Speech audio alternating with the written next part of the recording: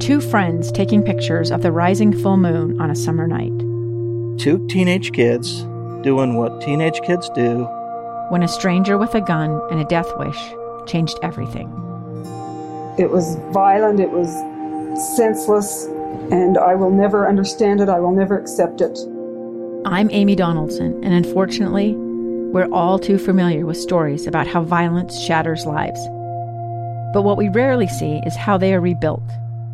In a new podcast, The Letter, we relive tragedy, but only so we can hear the rest of the story. The struggle to reclaim lives, the realities of grief, and the possibilities of forgiveness. I believe in miracles. Sometimes I thought, there are no miracles. Yeah, there are, and this is a big one. Follow The Letter at theletterpodcast.com or wherever you get your podcasts. The shootings in Grantsville. Special coverage on Live Mike with Lee Lonsberry. Hey, welcome to today's program. I'm Lee Lonsberry.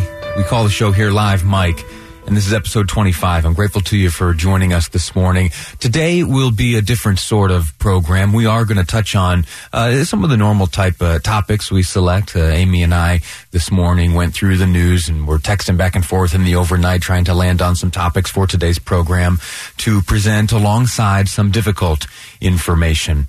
Over the weekend, we learned that there was a terrible tragedy to befall a family out in Grantsville. 4 individuals are dead. A suspect is in custody. Today at 1:30, we will air here live on this program a press conference hosted by the Grantsville Police Department out in Grantsville.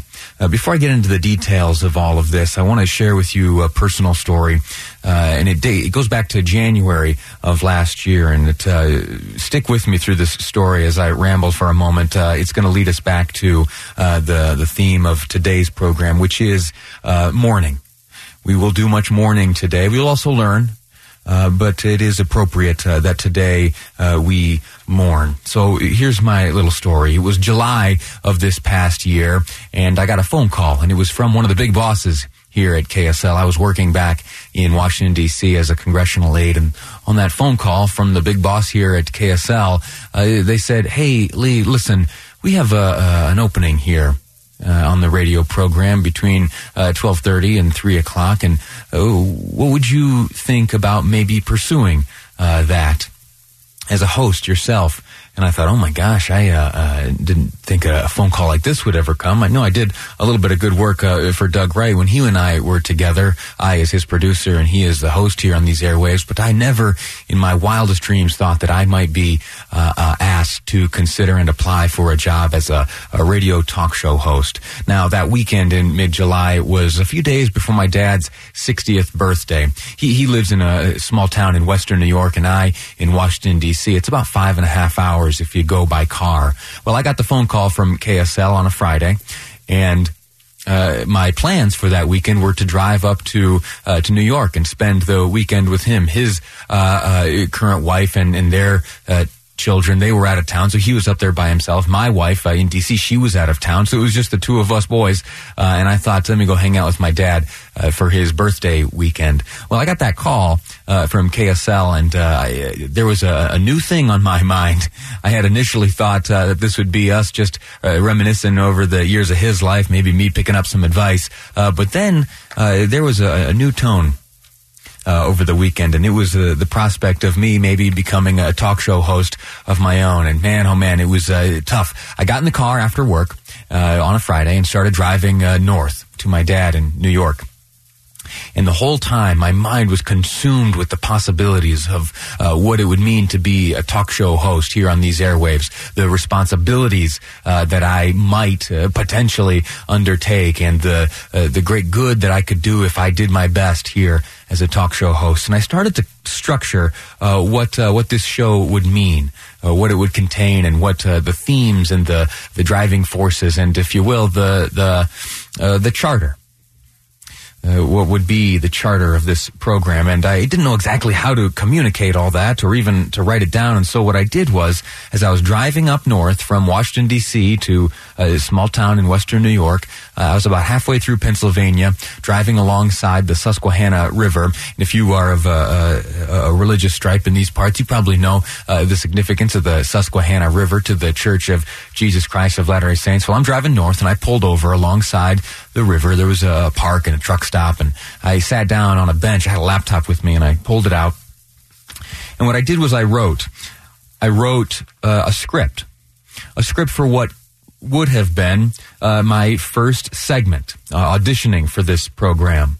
It's rather generic. It starts out by saying, hey, listen, before I introduce myself, I want to thank you for choosing to listen to this radio station, KSL News Radio. I thank the listener, you, for acknowledging the many other ways that you could spend your time, but you've chosen to share these moments with this radio station. I express gratitude for that. And then I went on introducing myself. Over the course of the next little while, I hope to give you reasons to keep tuning in to this program. I hope that I give you sufficient reason to invite your neighbors to listen, and your parents and your siblings and your children and your friends.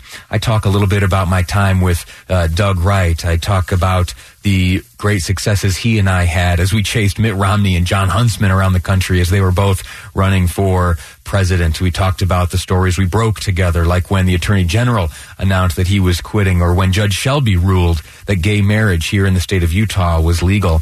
I acknowledge that on Doug's show, it was where Utah came to talk, and my assertion was that Utah has a lot more to say, and that she'll say it here on this radio program. I want to read to you verbatim what I wrote next. It says, this program will be one where news is not only broken, but where news is made. When the school superintendent sends a letter home announcing a dramatic change in district policy, we'll get to the bottom of it here on this program. When there are protests downtown or when the union workers strike, we'll sort it out here on this program. When the streaker interrupts the football game, we'll laugh about it here on this program. And when our elected officials seem like they're getting a little sideways and it's time for a chat, we'll talk to them here. I've got their number. You and I will call them together here on this program.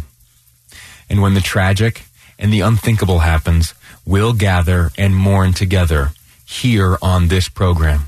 We'll celebrate success and learn from the lessons of failure, all of it here on this program. Now, over the past 25 episodes, I believe we've tested most all of that. I think that we've spoken to the politicians. We've held their feet to the fire, if you will. We've spoke to school districts when policies are suggested. We've spoken to union folks, and we've spoken to protesters. We've spoken to sports folks, and we've had a lot of good fun, and we've had some laughs together. But there's one line that I wrote sitting alongside that river, which has not yet been tested. And it is this, that when the tragic and the unthinkable happens, we'll gather and mourn together. Well, today is the day on this program that we'll test that line. And we'll bring to fruition the hopes that I had for this show as I sat on the side of the road writing this little script when I was preparing to audition for this program. Today, we woke up to the news that the tragic and the unthinkable has in fact happened, and it happened out in Grantsville. This morning, I couldn't sleep. I woke up not long after 1, 2 in the morning, and I just couldn't sleep. And I knew that today was going to be a tough day, and I knew that it was my responsibility to be professional and to be kind and to be informative and to make sure that this radio program is a place where folks could come and feel informed and feel comfortable and feel as if we were appropriately treating this unfortunate tragedy. And so I thought, well, how better to get ready for today than to drive out to this community. And so early in the morning, this is a little silly, but I got in the car and I got on 80 West. I drove out to Grantsville, and for a while, I sat in front of the home where this horrible tragedy took place. I sat there for a while and I thought. I looked at the decorations that adorned the home. I looked at the vehicles out front. All the lights were on inside, and I looked in and wondered what life was like when it was lived happily in that home, all of it before the tragedy of Friday night. I'll share some of those thoughts with you next. We need to take a break here real quickly, but when we come back, we're going to go through the details of what happened, what we know so far, and I'll share with you some of the thoughts I had as I sat in front of the home where this terribly tragic event took place and 4 members of the same family lost their life on Friday night. This is Live Mike. I'm Lee Lonsberry, and you're listening to KSL News Radio.